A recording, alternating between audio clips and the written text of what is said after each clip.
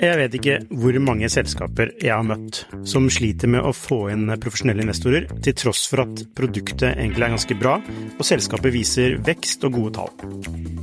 Hvis det er en ting de proffe investorene er på utkikk etter, i tillegg til at du bygger et bra selskap selvfølgelig, er hvordan du håndterer dine aksjonærer, eller ditt såkalte cap table, som det heter på startupsk. Et ødelagt cap table setter rett og slett en stopper for selskapsutvikling. Unlisted.ai gjør det mulig for selskaper å håndtere aksje- og opsjonsprogrammer, aksjeeierboken, captable og det meste av rettigheter inn mot aksjene i selskapet på ett sted.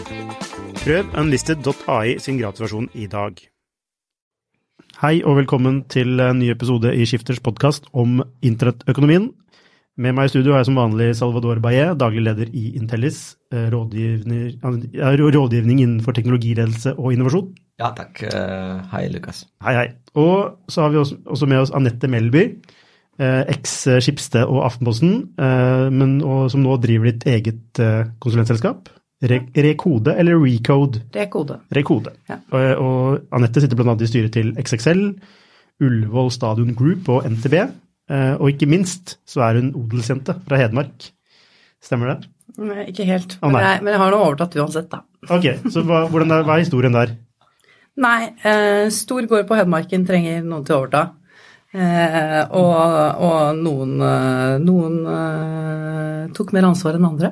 Skjønner. Så nå lever jeg et schizofrent liv mellom det veldig fysiske landbruket, selv om det er veldig digitalisert det også, og teknologi og transformasjon og distribusjon. Ja, for det er det Rekode driver med, er å rådgi bedrifter innenfor digital transformasjon, er det det? Ja.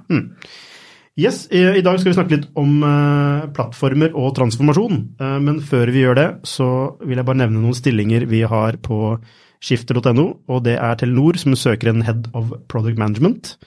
Bertel Osten søker en Service Designer for disruptive tjenester, og ikke minst Aftenposten som søker en front-end-utvikler som vil lage digitale historier.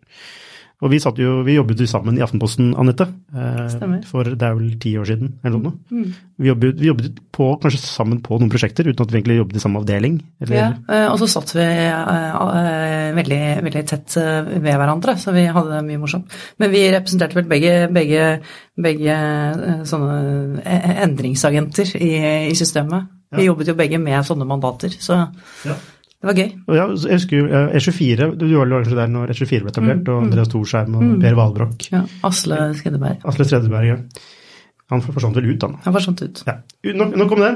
La oss snakke litt om plattformer, og ikke minst det vi kan kanskje kalle plattformkrigene, og det som er aktualisert litt nå er denne store konferansen, eller messen, som vi har i Las Vegas hver januar, som heter CES. Der lanserte Nvidia ny prosessor sammen med Intel, og det de krangler litt om er jo å ta den prosessorkraften og bygge plattformer for selvkjørende biler. Kan du si noe mer om det, Salvador? Ja, altså det er egentlig det som har skjedd med disse brikkeprodusentene er egentlig veldig interessant. Fordi vi kom fra en verden som var egentlig ganske døll. Du hadde Intel som dominerte egentlig praktisk alt rundt PC-verden. Server også, mye av det. Og som også dominerte alt som var GPU-er, altså Graphic Processor Unit i PC-en. Fordi det var lå sånn lav standard, eller ikke det mest krevende. Men så hadde Nvidia og AMD store markedsandeler på det som er gaming-PC-er, og det betyr jo at disse gaming-PC-ene trengte mye prosessorkraft for å kunne drive med grafikken. Og det som skjedde da, plutselig, er at Google startet med noe som heter Google Brain-prosjektet. Da skulle Google være i forkant av artificial intelligence, av kunstig intelligens, og i den sammenhengen trengte de prosessorer. Og det viste seg at de prosessorene som var mest egnet for dette her, var disse grafiske prosessorene. Og hvem var markedsleder på det? Ja, det var Nvidia. Og det resulterte at Nvidia har eksplodert, både når det kommer til volum av salg, og når det kommer til profit, og når det kommer til share price. Nå har Nvidia økt med 57% aksjeprisen sin på ett år. Og det som ekstremt interessant at det ikke bare kunstig intelligens, det behovet har også forflyttet seg til selvkjørende biler, forflyttet seg til cryptocurrencies, ikke sant? Alle de stedene der du virkelig trenger mye prosessorkraft. Og det har gjort at Nvidia har tatt en ekstremt stor lederposisjon, eller viktig lederposisjon i forhold til AMD, og ikke minst Intel når det kommer til altså disse veldig krevende applikasjonene. Og det på en måte blitt en plattform i seg selv. Ja, så dette med plattform jo, jeg synes jo det veldig interessant, og jeg bare satt og noterte litt for meg selv, alle de ulike plattformkrigene man har da, hvis man kan kalle det. Så skal jeg ned da. Film og TV, så har du jo Netflix og Amazon, og kanskje HBO, og etter hvert nå Disney. Disney, ja. Ja, musikk, så har du Spotify, Apple Music og Amazon. Innenfor selvkjørende biler, altså der det jo, hvis du skiller på det mellom det og transport da, men selvkjørende biler med Intel versus Nvidia på chip-siden, men så har du innenfor transport, ikke sant? Så har du Uber, Lyft, du har, men også de som lager biler, altså bilprodusenter, men også bilforhandlere, ikke sant? Sånn som Bertel og Steen og Møller som skal begynne å lage egne tjenester. Innenfor handel så det Amazon mot alle andre, og så det dette med clouden og AI, hvor det Amazon versus Google, og så dette med, som vi har snakket mye om da, med disse digitale stemmestyringsassistentene, hvor kampen nå virkelig står mellom Amazon og Google. Jeg vet ikke om har du en sånn ekko dette? Ja, og hva tenker du om dette økosystemet, eller disse økosystemene, at du ser en fremvekst av ulike typer plattformer, ulike lukkede univers, hvor noen vil regjere, mens andre må... Altså, det som superinteressant jo at digitalmarkedet et winner-takes-all-marked. Det driver aktører frem i posisjoner der det blir fryktelig vanskelig å konkurrere med dem hvis du i deres på en måte konkurranseflate. Men det som også interessant at de store aktørene har egentlig hatt hver sine posisjoner. Apple har dominert innen hardware, Google innen søk, Amazon innen varehandel. Men det som interessant nå at de beveger seg ut i sine økosystemer for å styrke posisjonene sine, og når de gjør det, så kolliderer de og støter i hverandre. Og da oppstår jo også winner takes all kampen mellom dem, og det jo det vi ser på kjøkkenbenken nå. Denne kampen om stemmestyringsplattformene kjempeviktig, fordi man tror at på reisen til å få enda mer friksjonsfrie brukeropplevelser, så stemmestyring kjempeviktig. Og jeg merker det jo selv, jeg jo en pendler, og mannen min og jeg ikke hjemme hver dag samtidig, så jeg kan stå og vite at i morgen så jeg ikke her, men jeg vet at vi trenger melk. Og akkurat nå så står jeg og lager matpakken til barna, så nå skal jeg gjerne, da funker Amazon Echo veldig godt da, fremfor det å gå bort til en notatblokk, skrive det opp, eller skrive det inn på mobilen i To-Do-ist. Du kan spørre om mer melk mens du lager mat, liksom. Ja, ikke sant, og det utrolig friksjonsfritt, og den kampen er i gang, og Apple og Google og Amazon har jo i knallhard kamp. Apple ligger litt bakpå foreløpig, men det spennende å se, for de har jo alle språkene, så når de kommer, så kan de faktisk bli en interessant aktør de også. Men det som utfordringen, tror jeg, til Google da, at det ikke like tydelig hvordan stemmestyringsplattformen fungerer i forhold til søkeforretningsmodellen deres.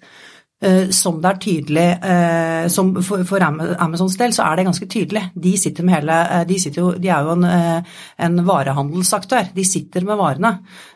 Og derfor så de mer tjent med at den plattformen tar en sterk posisjon, og de bedre posisjonert for å kjempe knallhardt, og dermed bedre posisjonert for å kjempe knallhardt for å ta den da. Og de har jo et veldig stort forsprang. Men det som interessant jo hva som skjer sånn på sikt, hvem av det som vinner. Jeg kan tenke meg en hel del varehandelsaktører som kan være mer tjent med å samarbeide med Google enn Amazon, for Amazon kan få en veldig, veldig farlig sterk posisjon, og da kan Google være et bra alternativ å støtte opp under. Og de har jo allerede Google har jo inngått samarbeid med Walmart og Target, for eksempel. Og det kjempespennende, men så ser du at den kampen insentiveres når Google nekter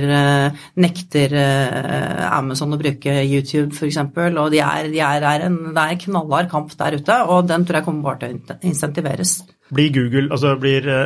Er Amazon App Store og Google Play, eller Android, er det iOS versus Android?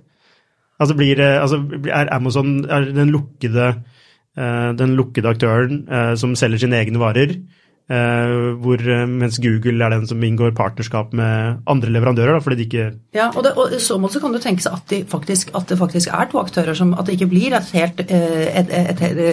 rent winner takes all marked, eller en winner takes all logikk på dette området. Men jeg tror nok veldig mange varehandelsaktører vil se seg tjent på at det er en konkurrent til Amazon der ute. Men det er spennende. Altså, jeg synes at det som det du snakket om Android og så videre, ikke sant? Og den plattformkringen som skjedde for 10 år siden, eller 8 år siden. Det som veldig interessant å se at hvordan, altså den kampen som Anette beskriver så blodig at begge aktører, både Amazon og Google, prøver å ekspandere deres plattform, voice search plattform, til hvem som helst som kan partner med dem.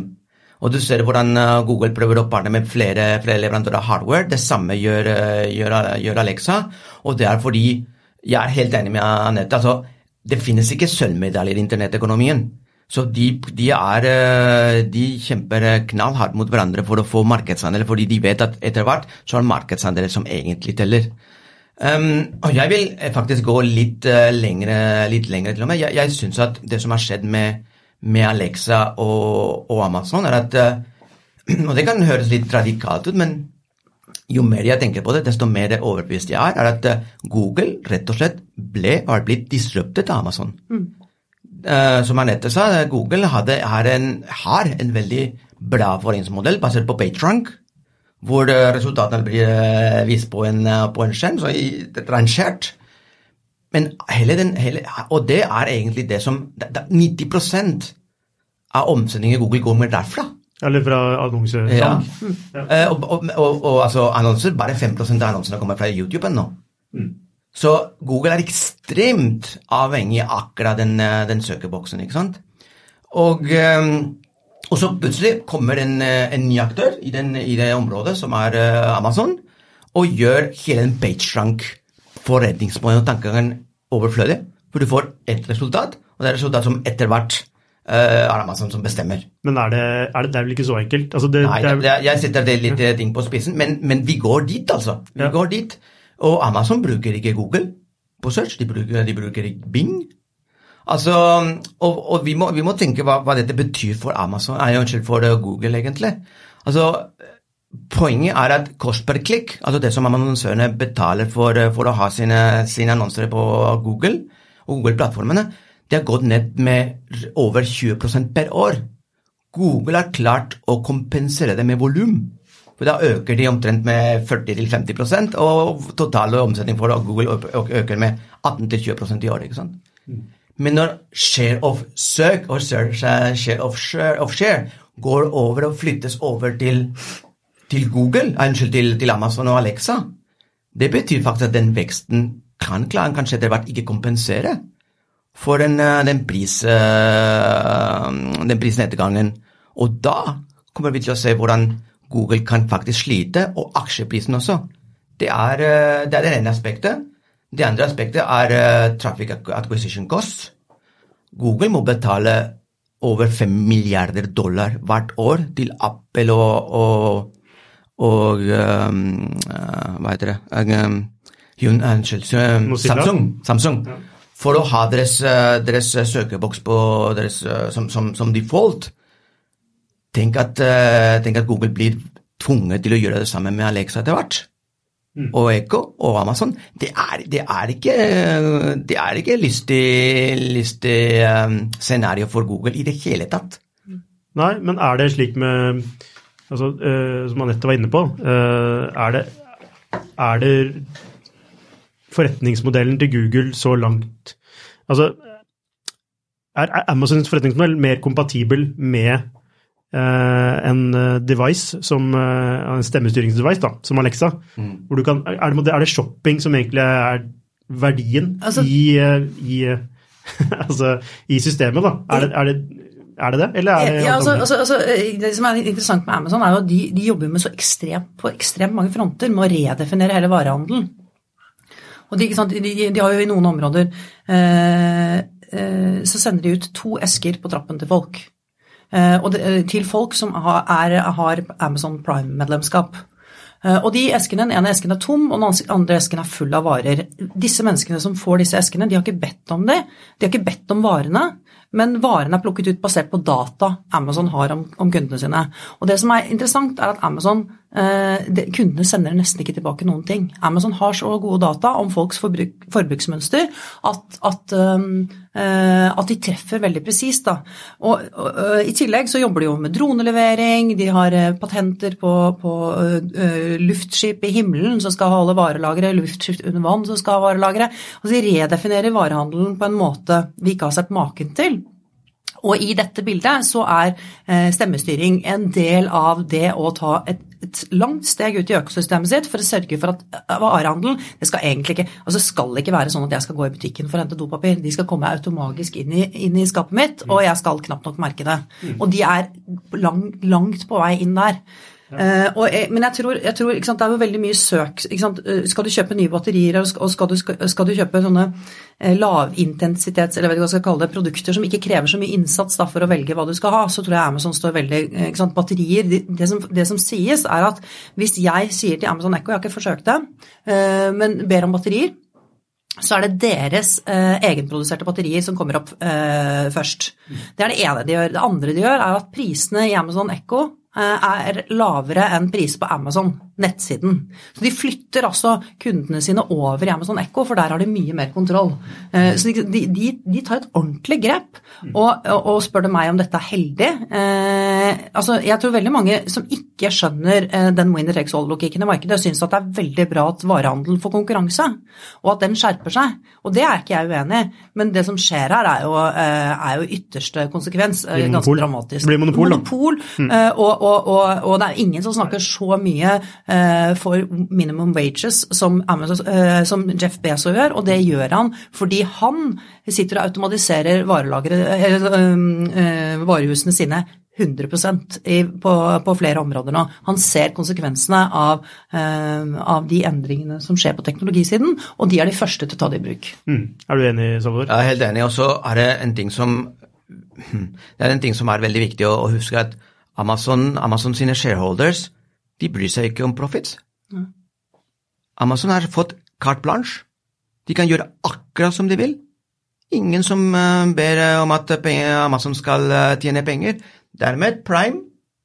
Derfor alle de eksperimentene som Amazon gjør, tjener man penger eller ikke. Derfor de lave prisene.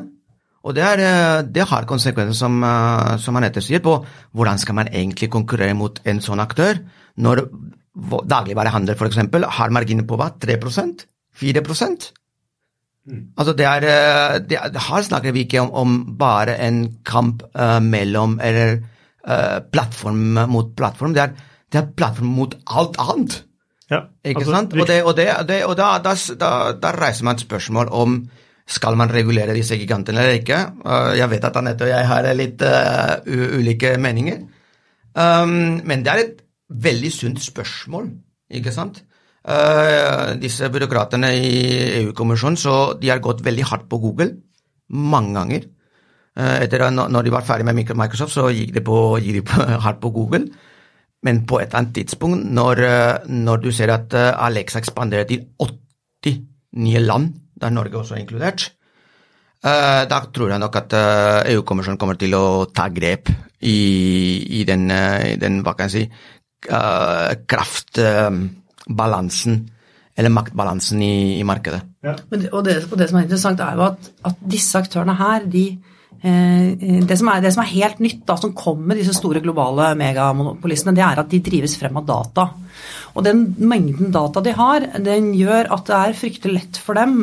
De kan bli veldig, veldig gode på friksjonsfri handel, sånn som Amazon I ferd med å bli, men de kan også titte ned på dataene sine og stille seg spørsmålet hvilke problemer det som skal løses der ute, og hvilke forutsetninger har vi for å løse det. Og nå, ikke sant, nå skal det inn I forsikring, nå skal det inn I eiendom, de går inn på veldig, veldig mange områder, og redefinerer bransje etter bransje. Og det klart at når aktører blir så store, og de I tillegg har den slagsiden at når de ser interessante selskaper der ute som konkurrerer med dem, så kjøper de opp. Så konkurransen mot dem blir jo bare mindre og mindre, og der synes jeg det stod en interessant artikkel I Economist. Jeg synes reguleringsspørsmålet vanskelig, det ikke sånn at vi helt uenige, men jeg nok litt mer tilbøyelig til å tenke at det en god ting å se på hvordan man kan regulere disse selskapene, for du vil ikke sitte der med Amazon, at Amazon kontrollerer alt, og du vil heller ikke at Facebook skal bestemme hvem som blir president I USA. Så på en eller annen måte så må du ha noen mekanismer.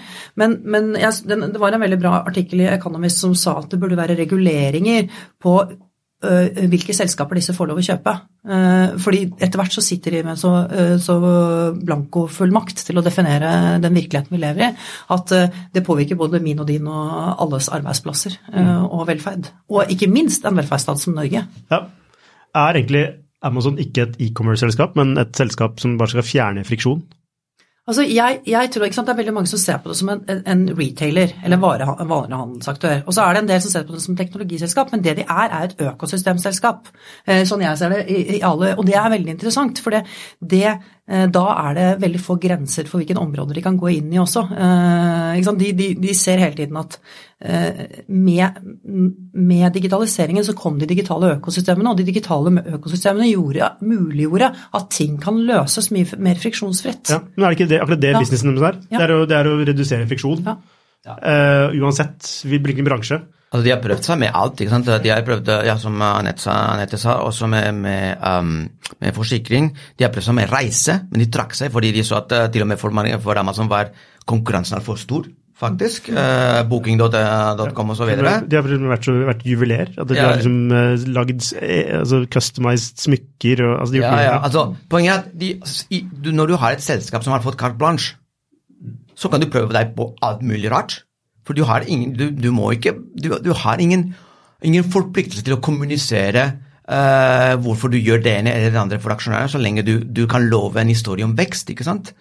Det som veldig interessant da, at allikevel at hvordan noen veldig spesialiserte tjenester som har klart å akkumulere data over tid, som ikke så enkle å replisere, har skaffet seg en sterk posisjon mellom disse ekosystemene. Jeg snakker for eksempel om hjelp. Jeg snakker om TripAdvisor. Når jeg bruker Siri, for eksempel, jeg faktisk spurte Siri, can you recommend me a romantic restaurant here around? Og så kom hun med et resultat. Og resultatet var faktisk fra TripAdvisor, som hadde sagt, ok, det restauranten har 5 stjerner, eller 4 stjerner, romantisk, og så videre, og så videre. Ja, men altså, poenget, det jeg synes at det finnes fortsatt muligheter for aktører som tenker, hva det disse ekosystemer kommer til å trenge I fremtiden? Hvilken posisjon må jeg ta, eller kan jeg ta, I et marked, I en industri, som defineres av disse ekosystemene. Og hva kan jeg, som for eksempel norsk selskap, hva kan jeg utvikle som kan være bra for dem, slik at jeg kan forhandle med dem fra en styrkeposisjon? For det ikke umulig. Hjelp gjør det, TripAdvisor gjør det. Jeg tenker på et eksempel, Filmweb. Masse data fra før. Norsk. Altså det fortsatt mange muligheter der ute. Og når det kommer til regulering, og det spørsmålet må tas, og det forstår jeg veldig godt. Min innstilling har alltid vært at det ingenting som varer evig. På 70-tallet så hadde IBM bare 70-80% av hele IT-markedet I hele verden. IBM fortsatt et veldig respektabelt selskap nå, men IBM ikke blant de største børsnoterte selskapene i verden lenger. Det du ser med Google, ikke sant, hadde monopol nesten på search, har 90% på mobil og nesten 70% på desktop, og det var rett og slett bare fordi Baidu i Kina har den privilegerte posisjonen der. Men så kommer Amazon og tar igjen. Så jeg tror at det som vi har diskutert også før, altså det som vi ganske veldig heldige med, at disse ekosystemene, de hater hverandre. Det heter guts, altså.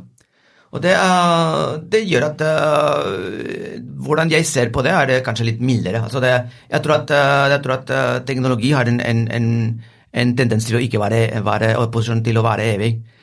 Men jeg enig i at det spørsmålet må tas opp, fordi når du begynner å akkumulere mye data, så begynner du å ha en posisjon som lite angripelig. Ja, så du i en situasjon man ikke har vært vitne til før. Altså dette med makten i data. Nei. Du hadde ikke det på 70-tallet. Nei, og det gjør hele, ikke sant, jeg vet ikke om, i gamle dager holdt jeg på å si, så snakker man om Orkla som eksempel på, Orkla som et eksempel på et selskap, en konglomerat, og det var mye diskusjoner om konglomeratenes levetid var forbi. Men det som er interessant nå at disse nye aktørene, de jo konglomerater, men, og det veldig mange som avskriver dem og sier at de kommer også til å seile inn i solnedgangen på et eller annet tidspunkt. Og det tror jeg også, men det en ting som gjør at at de mer solide da, enn den type konglomerater vi har sett før, og det nettopp dataene. De kan innovere, og sånn som Amazon, som har en veldig, veldig sterk identitet knyttet til å feile og lære hele tiden, de har mye bedre forutsetninger for å klare seg å hoppe S-kurve etter S-kurve enn Orkla har, da, for å si sånn. Og jeg synes det var veldig interessant når Amazon lanserte en mobiltelefon for kanskje et år siden, som jeg ikke husker navnet på. Fire. Men det var jo knyttet veldig store forventninger til det, og det var jo virkelig et mageplask av en annen verden. Og jeg og sikkert flere litt sånn nerdete, teknologinteresserte mennesker ventet sånn spent på hva kommer Jeff Bezos til å si nå, for han har jo lykkes med alt han har gjort. Og så sier han bare at hvis dere tenker at dette var en feil, bare vent hva vi har, og bare vent og se hva vi har i ermet. Og det som interessant med det at man kan jo bare tenke at det kan han si, for han har så mye kapital, han har aksjonærer som der for long term, men sannheten den at det som skjer nå fordi teknologiutviklingen så heftig, fordi det kommer så mye eksponentielle teknologier som endrer spillereglene og muliggjør at man kan løse problemet på en ny måte, så holder det ikke å drive den der horisontale innovasjonen lenger, den der å lage stadig bedre stearinlys, det holder ikke. Man må liksom hoppe fra stearinlys til gasslampe, eller fra gasslampe til lyspære. Og i det perspektivet synes jeg at Jeff Bezos har et veldig godt poeng, da. At han i hvert eneste brev til aksjonærene så skriver han om verdien av å feile.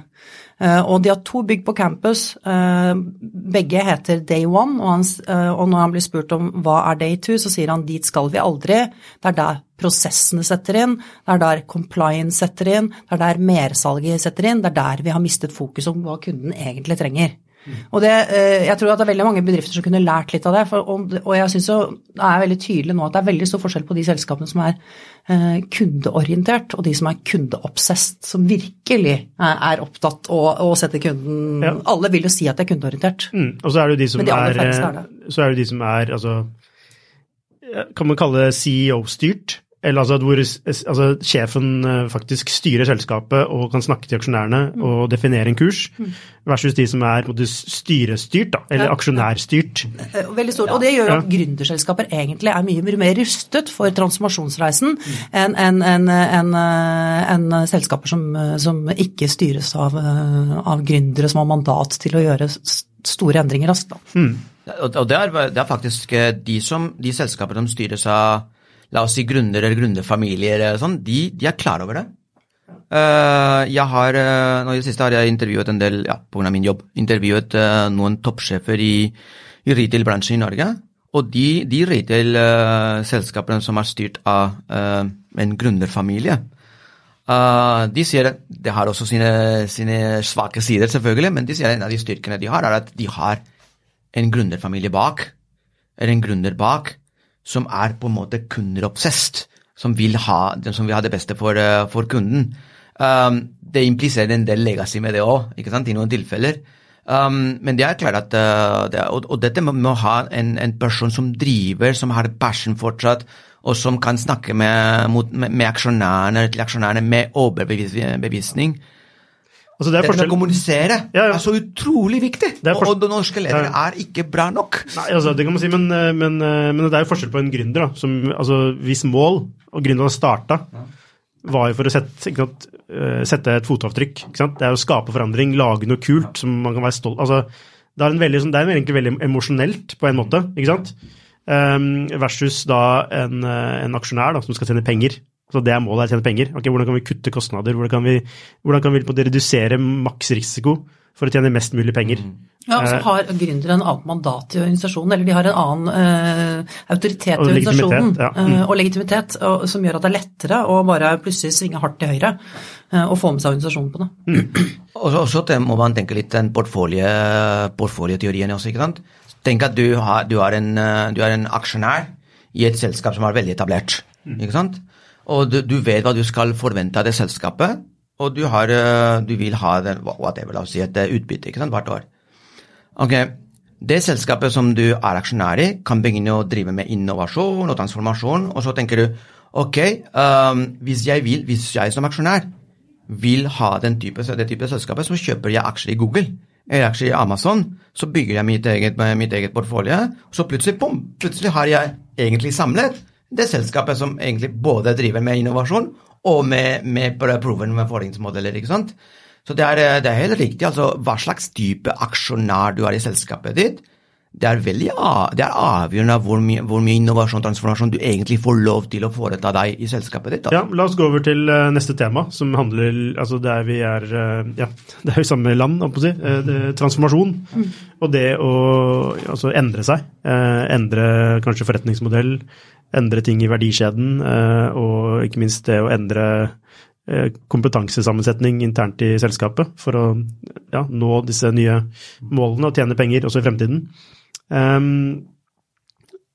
Det er jo mange snakker om transformasjon og digital transformasjon, mange snakker om altså digitalisering, det er mye begreper, og det er mange som heller ikke skiller mellom det du nevnte, altså det inkrementell innovasjon og disruptiv innovasjon. Men la oss si at vi holder oss til altså det kanskje litt mer disruptive, og at vi snakker om altså selskaper som faktisk må tenke og prøve å gjøre noe helt annet enn det de gjør i dag, kanskje med et snev av kjernen, en eksisterende kjernen, men hva utfordringen? Altså, hvorfor klarer man ikke å endre seg? Altså, vi var litt inne på dette med aksjonærmodellen og styre og altså, hvordan det kan legge den begrensninger, men hva det som må til da, for å få til den endringen? Jeg kan i hvert fall starte med hva jeg synes årsaken. Og jeg synes at det i hvert fall 3 store årsaker, eller hovedårsaker. Den første årsaken at altså, vi må tenke hva en bedrift egentlig i prinsipp da. Okay, du kommer med et nytt produkt, en ny tjeneste, og så leverer du den er suksessfull, og så begynner du å trimme selskapet og gjøre det mer og mer effektivt, og levere den tjenesten til de kunden som du har. Det er en klassisk vei å gå. Hvorfor det? Og det er en klassisk vei å gå, men jeg ser hva som årsaker. Hvorfor skal man levere tjenester til kunder? Hvor man skal levere tjenester til kunder? Det er for å tjene penger. Ja, for å tjene penger, Da går vi over til andre punkt, ikke sant? Så først det operativt. Du bygger et selskap for å levere et produkt eller en tjeneste på så mest mulig effektiv måte. Og så kommer dette med aksjonærene og eierne, ikke sant? Som de har noen forventninger til det selskapet, og de kan påvirke selvfølgelig hva de forventer av selskapet der. Og du trenger en veldig sterk CEO for å si at nei, vet du hva, dere er vant til dette, nå skal vi gjøre noe annet. Fordi i det øyeblikket du snakker at vi må endre oss, så det selvfølgelig første spørsmål, hva det som gærent da? Vi tjener penger. Ja, ikke sant?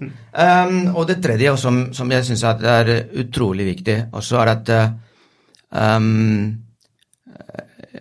toppsjefene selv i Norge innrømmer at det veldig vanskelig å ha oversikt over teknologi og teknologiutviklingen. Og det finnes ikke teknologiselskaper lenger, tror jeg.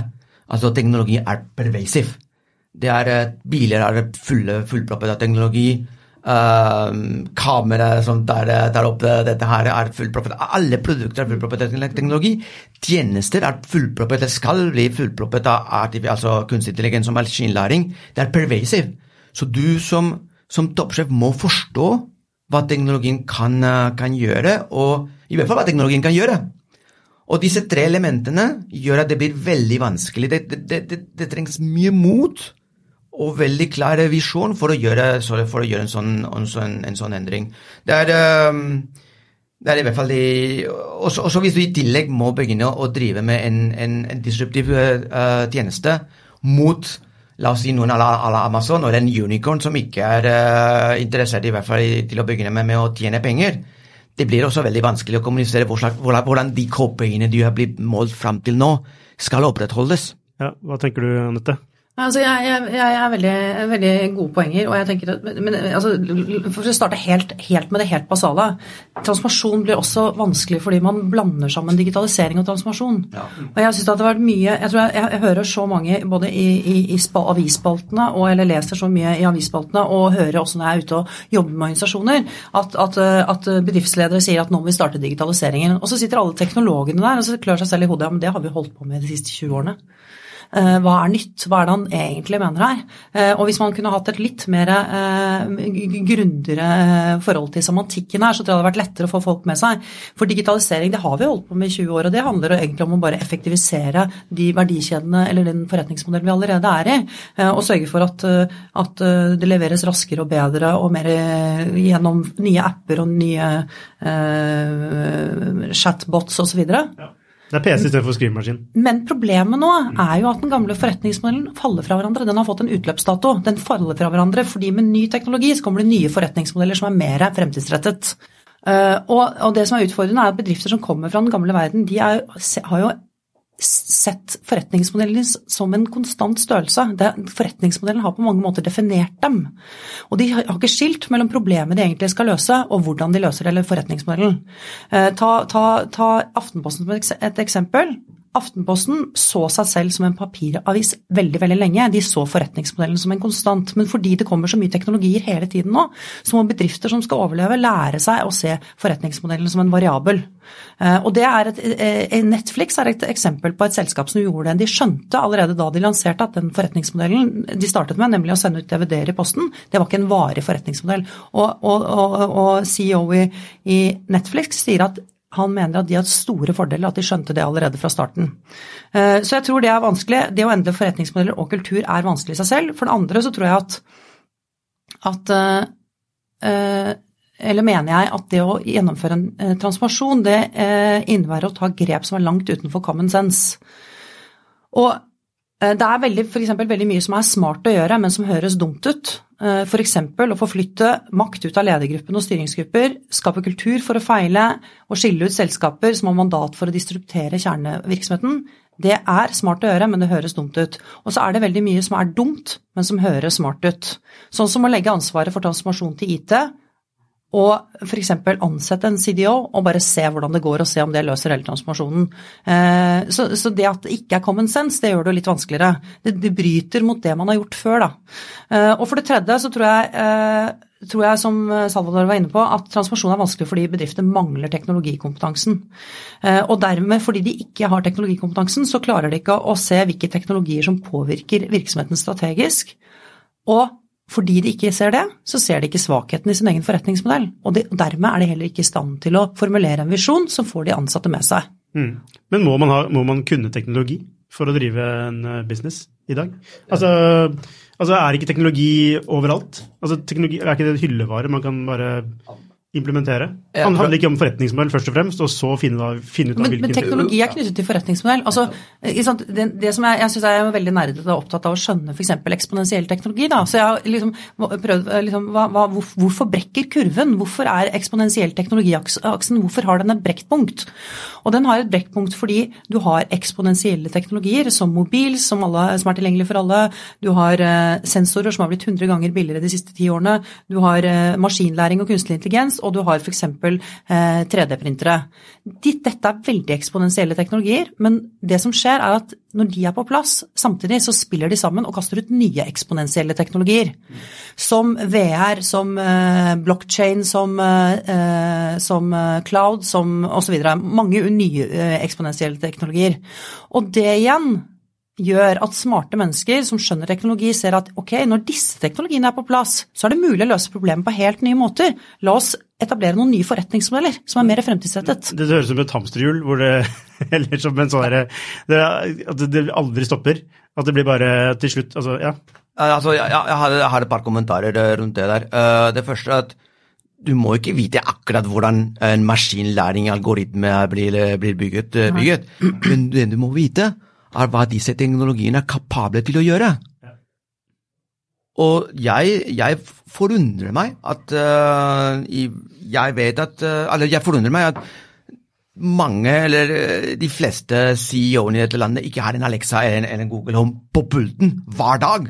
Og tester. Og en Neato. Whatever, men hva jeg mener, du må vite hva teknologien i stand til å gjøre. Ingen forventer at en CEO kan kode akkurat nå. Ikke bli verdensmester i hvert fall. Nei. Men det hadde vært en fordel da. Men at du må vite hva alle disse nye teknologiene som Anette nettopp beskrev, hva de kan gjøre, også, ikke minst, hva begrensningene slik man ikke blir styret av hype da. Jo, men hva Å kunne dette essensielt for å kunne rett og slett være i stand til å tenke hva slags transformasjon trenger jeg? 1, 2, hva slags transformasjon jeg kapabel til å gjøre? Og hva slags nettverk trenger jeg da? Og hva slags kompetanse må jeg bygge? Fordi disse teknologiene A, B, C og D kan påvirke businessen min. Det andre som jeg har veldig lyst til å kommentere dette med CDO-en. Som jeg synes at dette hadde veldig god Chief Digital Officer. Altså, jeg har vært salgsmann en gang i et tidligere liv, og da det veldig typisk sånn, man vil ekspandere bedriften i utlandet, og det man gjør, man ansetter en internasjonal selger, som blir kalt country manager, og gir ham en kuffert, og up you go til Sørøst-Asia, til åpne markedet i Japan, alene. Det fungerer ikke. Man prøver gang på gang. Det fungerer ikke.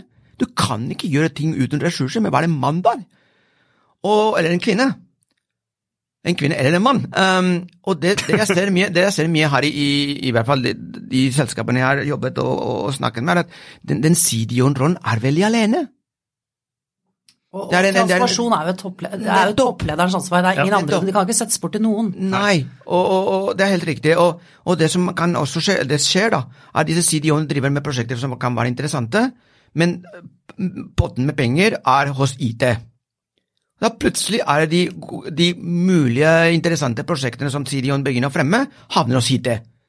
Helst en sånn svær transformasjonsprosjekt som eksisterer allerede. Det ikke sånn man skal gjøre det. Som Anette sier, vi snakker om forretningsmodeller. Vi snakker om å forstå hvordan teknologi kan endre disse forretningsmodellene som pervasive force.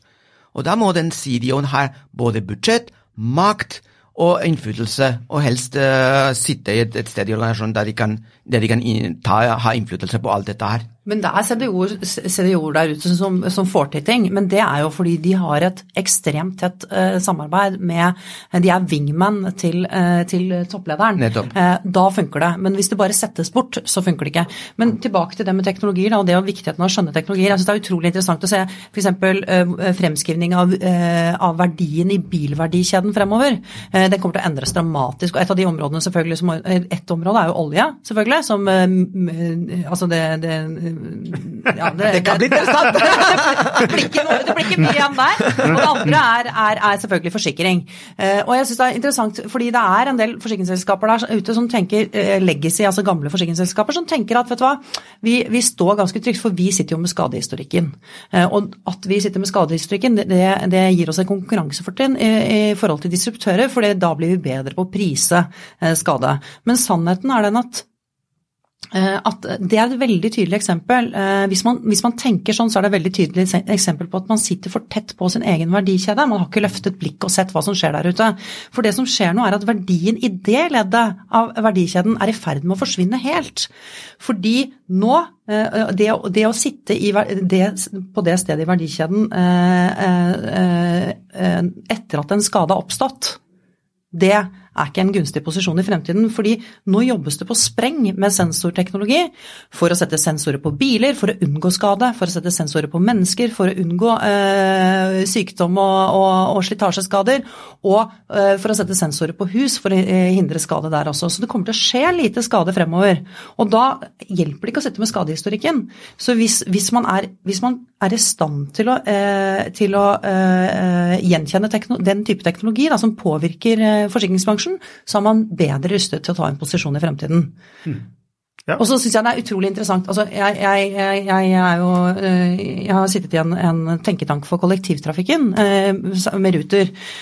Og det som jeg synes interessant at jeg har snakket med Bernt Reitan Jensen ved noen anledninger, og han jo en leder som veldig flink til å artikulere utfordringen med den eksisterende måten Ruter driver på i dag. Han sier at Ruter har i dag som en forretningsmodell å frakte folk fra et sted de ikke til et sted de ikke skal. Det må vi slutte med. Utrolig god til å artikulere det. Og hvorfor han det? Og jeg tror jeg fikk noe av svaret på det da han og jeg satt sammen før sommeren, og vi snakket om smarthus. For en av de tingene som følger med den gården et uendelig stort hus. Så jeg skulle veldig gjerne hatt et smarthus. Men det han gjør å trekke opp PC-en sin. Hvis jeg husker det riktig, så mener jeg han sa at han hadde bygd det smarthuset selv med komponenter fra Alibaba. Og han hadde også hacket baderomsvekten til naboen, så når naboen gikk på baderomsvekten, så slo lyset seg på Bernt Reitan Jensens bad. Og ikke sant, det klart at Ruter skal selvkjørende busser på veiene neste år. Det klart det lettere å se mulighetene i teknologi og det landskapet vi går inn i dag. Hvis du har et litt lekent forhold til teknologi, hvis du har en Echo hjemme på kjøkkenbenken, hvis du har en Neato eller tilsvarende støvsuger hjemme, så du ser hvordan de navigerer, hvor utrolig presise de begynner å bli, da ser du flere muligheter enn hvis du lever i en verden der teknologi ikke en del av hverdagen din. Ja, så dette altså teknologiforståelse jo tydeligvis viktig, men du trenger ikke å begynne å kode. Nei, men så dette begrepet digital kompetanse som jeg sliter litt med. Jeg lurer på liksom, hva digital kompetanse? Altså nå må vi få inn folk med digital kompetanse. DN i går fra NHO-konferansen så snakket alle stoppledere om den viktigste egenskapen hos folk vi må se etter digital kompetanse.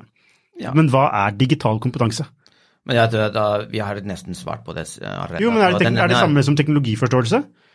Altså for meg det både teknologiforståelse og hvordan teknologien kan endre forretningsmodellene man vant til. Det forskjell på å se muligheter i teknologi og tenke forretningsmodeller, og det kanskje forskjell på det også, og det å ha en digital kompetanse. Jeg synes det veldig godt spørsmål. Men akkurat det grensesnittet. Altså mellom, vi trenger digital kompetanse, hva betyr det? Jo, så da ser du på din ditt verdinettverk.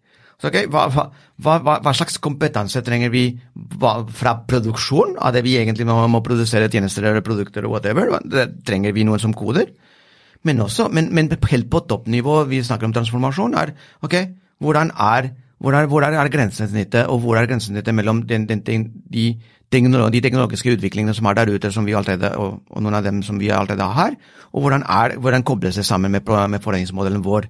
Og hvis man ikke ser en kobling der, og man skal egentlig utvikle forretningsmodeller som utfordrer det man allerede har, da kan du sette opp et selskap ved siden av som skal utfordre, som man heter seg, den core-kompetanse som selskapet lever i. Ja. Men hva digital kompetanse? Jeg synes det et veldig godt spørsmål, og grunnen til at jeg ikke kaster meg på å svare det at det et vanskelig spørsmål. Men jeg holder årlig foredrag på styrelederskolen, om viktigheten av teknologikompetanse inn i styrerommet. Og det som interessant interessant at det veldig mange styrer nå som henter inn en som kan som har digital kompetanse. Ja. Ikke sant? Også, men jeg har jo en annen type teknologikompetanse eller digital kompetanse enn en data scientists. Jeg har både businessforståelsen, og så skjønner jeg en hel del om teknologi, men jeg har sittet med Code Academy, men jeg er jo ikke noen koder, ikke sant? Mens andre igjen sitter med mye mer dyptgripende kompetanse på data, for eksempel, eller big data, og hvordan strukturere data, og bygge en datastrategi enn hva jeg gjør. Så jeg tror at du kommer til å se også, vi kommer til å måtte få et mer avansert forhold til hva digital kompetanse for det holder på en måte ikke. Jeg kommer inn i styrerommet fordi jeg har transformasjonserfaring og businessforståelse, men det behov for annen type kompetanse også. Ja. Og jeg synes det var veldig interessant. Jeg ledet jo teknologifolk da jeg var administrerende direktør i Aftenposten Mobil, og det som var interessant der var at jeg hadde utrolig gode utviklere, som gjorde veldig fremtidsrettede valg rundt microservices for mange år siden, Amazon Cloud for mange år siden. Men jeg forstod en annen del av teknologiutviklingen enn dem. Jeg hadde evnen til å sette det sammen og tolke hva betyr det at at Amazon, at Apple lanserer AdBlock, hva betyr det? Hvordan påvirker Apple vår forretningsmodell i forhold til andre forretningsmodell til andre businesser og så videre. Jeg klarte å sette sammen brikkene mer enn kanskje de gjorde, men de var jo mye vassere enn meg på å ta riktige tekniske valg. Ja, så det forskjell på teknisk kompetanse og digital kompetanse. Ja, det kan du si. Det har vært en bra nyanse. Men det utrolig viktig at jeg tror jeg hørte det var en sånn kåring av Norges fremste teknologikvinner, og da var det en del kritikk av den, fordi det var ikke kodere, eller det var ikke utviklere det var mange andre typer mennesker også. Og det synes ikke jeg noe rart i det hele tatt, for du trenger jo jeg tror det har vært utrolig vanskelig å få til at bedrifter transformeres hvis det bare utviklerne som sitter med digital kompetanse og digital forståelse. Du må ha det inn i businessen også, businessforståelsen. Ja, det helt klart, fordi jeg teknolog i bunn, jeg sivilingeniør. Jeg vet veldig godt hva Anette snakker om. Altså, jeg har vært på å utvikle ting. Jeg vet hvor utrolig kult det å prøve nye ting som rett og slett kule, og som du synes at det må være bra. Men hvis du ikke har den markedskompetansen og den forståelsen om bedriften, de teknologiene hvordan andre teknologier spiller sammen med det du egentlig skal utvikle, og konkurrentene, så det faktisk, det ikke så mye verdt at det så kult. Men det det viktig, altså. Det veldig gøy når du får til samspillet mellom disse kompetansene. Ikke sant? Altså, når vi fyller så tydelige, sånn som jeg opplevde i Aftenposten Mobil, at vi fylte så ulike roller og hadde veldig respekt for hverandres perspektiv inn i diskusjonene. Og da tror jeg det får til mye bra. Så altså, slik når jeg hører på dere, så tenker jeg og det jeg tenker på jo at altså, noe av digital kompetanse handler om tverrfaglighet. Det handler om evne til å kunne navigere effektivt i et digitalt miljø. Oversikt, ikke minst. Ja, eller evne til å kunne skaffe seg oversikt, mer det. Ja. Nysgjerrighet. Evne til å lære nye ting. Altså, det er noe der, mer enn sånn, altså, du må ta en person som har veldig god teknisk kompetanse, som har digital kompetanse, men det er ikke et likhetstegn mellom teknisk og digital. Men jeg må bare skyte inn en ting, for det folk leter etter nå jo folk med digital kompetanse, uten at de har noe helt presis forståelse av hva det som oftest, for selv vi sitter jo her og tenker høyt om det, og vi jo ganske nerdete på tema, men jeg synes det interessant å se på Netflix og Elon Musk, da, hva slags folk det de ser etter. Og de jo virkelig ikke der etter, de ser virkelig ikke etter de utlærte ekspertene, men de ser etter folk som har evnen til å ta fra hverandre kundeproblemer eller produkter og bygge de opp igjen på helt nye måter, og det kaller de first principle thinkers, de som klarer å bryte det ned til minste bestanddel og bygge det opp igjen til noe annet. Og nettopp fordi en del bransjer nå veldig gode til å bryte ned problemet i den minste bestanddel og bygge det opp igjen, så ser du at bransjeskillene oppheves, for du ser at de gamle bransjeskillene du hadde, de ikke meningsfylte lenger, og det kanskje noe av det mest spennende med sånne som kanskje som alle vi tre eksponeres for. Vi eksponeres for veldig mange bransjer, Og vi ser at veldig mange bransjer sitter for tett på sin egen bransje til å skjønne at et av mulighetsrommet ditt egentlig å partne opp med det selskapet der, eller å gå ut i økosystemet ditt da. Og det, ja. Ja, det egentlig veldig, veldig godt poeng. Altså, spørsmålet om hvilken rolle vi skal ta i økosystemet, det som et spørsmål som ganske fundamentalt, og jeg tror ikke at det mange selskaper som gjør det bevisst. Altså de fleste tenker at vi må ta grepet i sluttbrukeren, alltid i sluttbrukeren, ikke sant? Ja, kanskje er et partnerskap med noen som i samme økosystem eller samme verdikjede eller verdinettverk som du et smartere valg. Og da vi tilbake til hjelp og TripAdvisor som samarbeider med disse store økosystemene, ikke sant, for å øke verdien deres. Så det å være bevisst over det som man kaller posisjon, ikke sant? Å være bevisst over hvilken posisjon man skal ha i de industriene man skal være relevante i, er en av de mest fundamentale man kan tenke seg. Ja, så en toppleder da, må jo kunne skjønne det. Skjønne hvordan ser samfunnet og forretninger rundt, altså hvordan ser ting ut. Ja, og hvilke muligheter har digitaliseringen ført til at vi kan levere enda bedre til kundene våre, løse kundeproblemene enda bedre. Og så synes jeg reft det der med teknologiforståelse, og hvis jeg kan spole tilbake til det, at teknologiforståelse viktig for å skjønne hvilken risikoer bedriften står overfor, så det sånn at de som virkelig gode, de nå, og som skjønner veldig mye, de ser en hel del muligheter som andre ikke gjør. Og det var jo sånn at når bilen kom for 150 år siden, eller hvor lenge siden det? 150, ja. Så var det veldig lett å forutse at motorveien kom, men det var veldig vanskelig å forutse at Walmart kom. Så den disrupsjonen vi står i nå, den åpner masse dører som ikke så lett å se i første instans. Og når iPhone kom, så var det ganske lett å forutse at Google Maps ville komme. Men ikke Uber. Ikke sant? Så hvis du har... Og det som litt trist her, at det ganske mange organisasjoner som har kompetanse til å se dette her, men de lar det ikke få plass i organisasjonen sin. Så hvis man hadde latt de røstene teknologene som sitter i organisasjonen, komme mer inn i diskusjonene rundt hvilken trusler skjer vi, hvilke muligheter skjer vi, hva skjer nå, så tror jeg de hadde stått bedre rustet enn mange i dag da. Ja, men jeg bare prøver å skjønne dette med digital kompetanse. Sorry at jeg henger meg opp i det, men det det alle vil ha.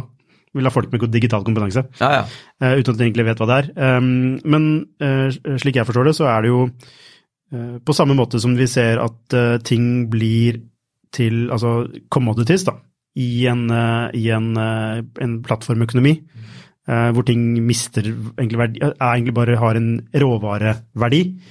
Du tenker på musikk og data, hva tenker du på? Ja, ikke sant, hvor det egentlig i alle industrier så ser du at verdikjeden beveger seg opp, eller at det beveger seg opp, og man beveger seg opp nærmere kunden da, i verdikjeden. Ja, alle vil det i hvert fall. Grenser blir viktigere, mens alt det som ligger bak, leveransene egentlig kan du kjøpe gratis i praksis da, eller veldig billig fra hvor som helst. Det er ikke noe uniqueness i det. Og det samme tenker jeg rundt kunnskap og kompetanse. Den spesifikke spesialistkompetansen jo ting du kan kjøpe. Det ikke ting du trenger å ha, men det bedriften din må ha jo kompetanse til å kunne sette sammen, se hva du må gjøre. For det første forstå hva du skal gjøre, men også sette sammen moduler da, av ulik kompetanse for å løse de problemene. Ja, og det som utrolig interessant nå da, det at veldig få bedrifter trenger mer av det samme. Veldig mange bedrifter trenger andre ting nå. Og det kan være en data scientist, men det kan også være en som kommer fra en helt annen bransje, som har et helt annet perspektiv, fordi bransjene som de i dag, kommer ikke til å bestå. De kommer til å endres. Ikke sant? Og poenget at tidligere har bedriftene, det har vært spesialistroller i alle ledd. Alle har jo hatt sin rolle og man skal gjøre, ikke sant? Mens det du trenger nå jo mer generalister, som kan tenke utover den bedriften de bare sitter i akkurat der og da, men som kan da shoppe kompetanse for å bygge nye produkter. Ja, Lukas, jeg delvis enig med deg, fordi det som jeg også ser at jeg underviser her i Halden, som du vet, på høyskolen, og det altså, å si at spesialister og spesialkompetanse en råvare som en commodity, det jeg ikke helt enig i, fordi det mangler. Altså, det som det kan være en råvare, det kan du si, men og du kan si at det kan være kanskje en commodity, men problemet at vi har ikke nok av det. Og vi utdanner ikke nok av de menneskene som etter hvert skal bli spesialister, i hvert fall at de kommer ut fra skolen og vet om maskinlæring. De kommer ut av skolen og vet om noen av disse teknologifeltene som selskapene kan ha som en del av deres digital kompetanse. Det egentlig, det faktisk også et problem, som jeg vet ikke hvordan vi skal adressere. Vi har ikke nok av sånne, kalle spesialister på de feltene, de teknologiene som skal shape vår fremtid fremover. Nei, men skjønner du hva jeg mener? Jo, hvis man drar ting helt ut i alle diskusjoner her, så kan man jo si at den type kompetanse vil jo bli automatisert, eller vil jo bli robotisert. Altså, du vil jo få, jeg tror jo på en fremtid uten at du ikke trenger kodere. For du kan jeg prøver å tenke nå, altså hva selskapet... Jeg vet ikke hva jeg er enig i det, men man har kommet såpass langt da, i ting man kan gjøre i dag, som man ikke kunne gjøre for 5 år siden, fordi det har blitt tilgjengeliggjort gjennom programmer da, som gjør det for deg. Automatisering innenfor markedsfør, altså det ting som du trengte kodere til tidligere, men som i dag ikke, som du kan gjøre uten å ha... Men et sted må du starte. Google forstod tidlig verdien-algoritmer, og de forstod at infrastruktur å eie infrastrukturen selv var helt avgjørende. Altså på noen kritiske områder så kan du ikke leie deg til kompetanse på noen kritiske områder for å bygge en sterk posisjon, så må du ha kompetansen in-house. Men så det andre områder, og det jo en av de tingene bedrifter må være veldig gode til fremover, og det å definere hva skal være kjernebusinessen vår. Skal vi bygge infrastruktur? Hvis vi skal bygge infrastruktur, så er det veldig sannsynlig at vi må ha noen in-house som sitter med det ansvaret. Men på andre deler av feltet så kan man leie en kompetanse igjen. Ja, jeg sier ikke at ikke man skal ha ekspertise in-house. Det ikke det. Men i stedet for at 100% organisasjonen har sin egen ekspert, altså hvor alle har en rolle og en ekspertise, så trenger du flere som ikke har ekspertise. Ja, og som kan bryte ned problemstillinger. Som kanskje man har 30% av den mest kritiske kompetansen in-house, fordi det forretningsmodell, altså det jo vår secret sauce, ikke sant? Men så kjøper du 70% eksternt, hvor du tidligere ville hatt 100% internt. Altså, det må man evne å tenke modulisert da. Men det du kaller rett og slett allokering av ressurser, det det du snakker om. Hvordan skal vi allokere våre ressurser for å bli mest effektive på det? Ja, men du må, jeg tenker at arbeidsstokken må være mye mer dynamisk, i mindre grad fastlåst i ekspertise, og mer opptatt å være mer generalister som kan endre på Det var jo årskonferansen til NOE, det var i hvert fall 2 poenger de var innom i går som var veldig viktige. Det ene var å få flere total teknologiutdannelse, få flere teknologer. Da må man jo opprette studieplasser, må jeg minne om, for det det en mangel på i Norge.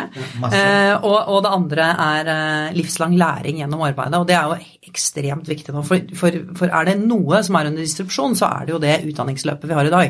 Ja, altså jeg kan snakke 3 timer om utdanning og distribusjon. Det kan jeg også. Det som irriterer meg der da, jo at man krever studieplasser. Altså vi lever i en tid hvor informasjon og utdanning gratis på nettet.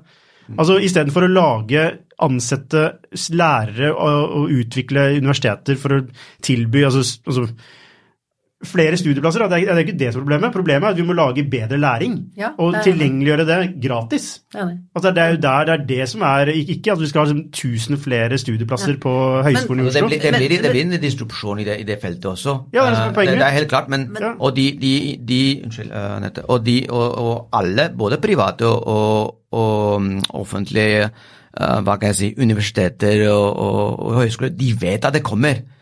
Men som alle andre så prøver de å klamre seg til den gamle forretningsmålen så lenge det varer. Og det faktisk noe de må også tenke på. Altså, hvorfor gjør vi det? Skal vi bare klamre oss fast til det vi kan, og etter hvert blir det kjøpt for Amazon? Skal vi gjøre noe selv? Men så kjenner dere til den grafen som viser teknologiutviklingen, den jo eksponentiell, ikke sant? Og så rett etter teknologien så kommer kundenes forventninger, eller brukernes forventninger, og så kommer ganske langt under der corporate innovation. Og under der så kommer reguleringsmyndigheter, og helt I bunnen kommer utdanning. Så I mellomtiden så vil jeg ha studieplasser. For dette kommer det til å ta tid, for det en utrolig treghet I utdanningssystemet. Det kommer til å endre. Det veldig trist, for det betyr at veldig mange av de som går I skolen I dag, veldig, veldig dårlig rustet til å gå inn I et arbeidsliv der 65% kommer til å gå inn I yrker som ikke eksisterer ennå. Ja, altså teknologien finnes der I dag. Altså, alt tilgjengelig. Altså, du har Dragonbox, som lærer 5-åringer algebra. Altså, du har Poyo, som lærer 4-åringer å lese. Altså, men du har hele det systemet med studiepoeng, for eksempel, ikke sant? Du har MIT og alle disse store som gjør tilgjengelig. Vet du hva? Da inspirerte Annette meg, og du også, Annette, fordi du sa de to tregeste var utdanning, og det var regulatorisk. Og hva det vi har? Vi har et system som gjennomregulert med studiepoeng, som skal være harmonisert og anerkjent.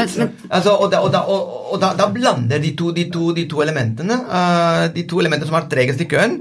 Selvfølgelig har vi et problem med det, og det bare å be om disrupsjon, det kommer til å skje. Men jeg synes at det som krevende, synes jeg, liksom litt frustrerende og trist, at Norge jo viden kjent for en sterk og solid velferdsstat. Det som skjer når det blir så skap mellom foreldres forventninger til skolen, og det skolen faktisk leverer, det at foreldrene begynner å kompensere for svakheten I skolen, og begynner å kjøpe seg tjenester, og legge opp løp for barna sine, og støtte mindre opp om skolen, de som skjønner hva som foregår. Og da begynner det å smuldre I velferdsstaten, så det utrolig viktig at både helse og utdanning klarer å følge med på teknologiutviklingen nå, og sørge for at de barna som går ut av skolen rustet. Hvis ikke så tror jeg at man kommer til å oppleve en svekket oppslutning om den velferdsstaten. Det et klasseskille. Plutselig har du ressurssterke foreldre som kan fylle det gap som utdanningssystemet ikke kan, og de som ikke så ressurssterke. Og da faller bort den sosiale kontrakten I vårt samfunn. Du, jeg tror vi må avslutte. Vi må avrunde I hvert fall. Bare sånn helt på tampen. Alle bruker det Kodak-eksempelet på sånn, de som ikke har fulgt med I timen. Så man selv har utviklet teknologien, og så følger man ikke med I timen. Men jeg skrev en liten sak I dag, faktisk, om jeg fikk med at Kodak nå har inngått et samarbeid med Venn, som et sånt bilderettighetsbyrå, altså liksom NTB, egentlig. Og de skal lage en blockchain-basert sånn rettighetsadministrasjon av bilder, hvor man kan kjøpe og selge bilder direkte. Så de skal ha en sånn ICO nå I 31. januar. Og altså, det høres ikke dumt ut, altså, det høres veldig smart ut. Og det litt sånn, altså, det jeg lurer på kanskje det Kodak-eksempelet går ut på dato, hvis de faktisk får til dette her. Ja, da blir det et annet godt eksempel. Et selskap som klarer å hoppe S-kurven, og det superspennende. Men jeg synes jo en påminnelse da, hvor jeg jo veldig opptatt av at næringsliv skal skjønne at de må starte denne transformasjonen ganske fort nå. Og jeg synes det for å ta en annen klassisk case på disrupsjon, det er jo Nokia, hvor toppsjefen I Nokia da det ble kjent, offentliggjort at Microsoft kjøpte Nokia, så avslutter han gråtkvalt med å si «We didn't do anything wrong, but somehow we lost». Og sannheten at du trenger ikke å gjøre noe feil nå. Du trenger bare konkurrenter som gjør veldig mye riktig. Så det gjelder å skjønne teknologien som påvirker virksomheten, hvis man skal ta en posisjon I fremtiden. Ja, så må jeg også si at Kodak-krisen blitt blåst opp ut av alle proporsjoner. Altså, Kodak-krisen, jeg har skrevet om det, de var markedsledere I USA en stund som digitalkamera, altså det ikke de ikke forstod. Det mulig, og det mulig. Og det andre at Kodak, det egentlig gjorde veldig mye av, å prøve seg andre forretningsmodeller andre steder og tjene penger på. Problemet at de hadde en aksjonærbasen som vant til å ha noen marginer som andre forretningsmodeller, andre industrier, andre produkter ikke kunne gi. Så det det som Kodak gjør nå med blockchain, bortsett fra at det kanskje litt sånn, ok, vi vil booste prisen på aksjene våre, som har gått til himmels med en gang. Ja, 44%. Ja, altså med en gang, ikke sant? Det også, det har vært i deres den, ja. Så prøver jeg å se på andre måter og andre produkter og andre tjenester utenfor deres område. Problemet det ble veldig vanskelig for dem å tilsvare og komme med noe som kunne konkurrere med det de hadde levert frem til det tidspunktet, marginmessig og volummessig. Ja. Nok om Kodak. Tusen hjertelig takk for at du kunne komme, Anette. Det var utrolig kult å ha deg med, og jeg håper at du kan komme tilbake en gang senere. Ja. Og takk til deg, Salvador, som er her hver gang og må holde ut med meg. Takk skal du ha. Og så ses vi igjen da neste uke. Ja. Så ha det fint alle sammen. Takk skal du ha. Ha det.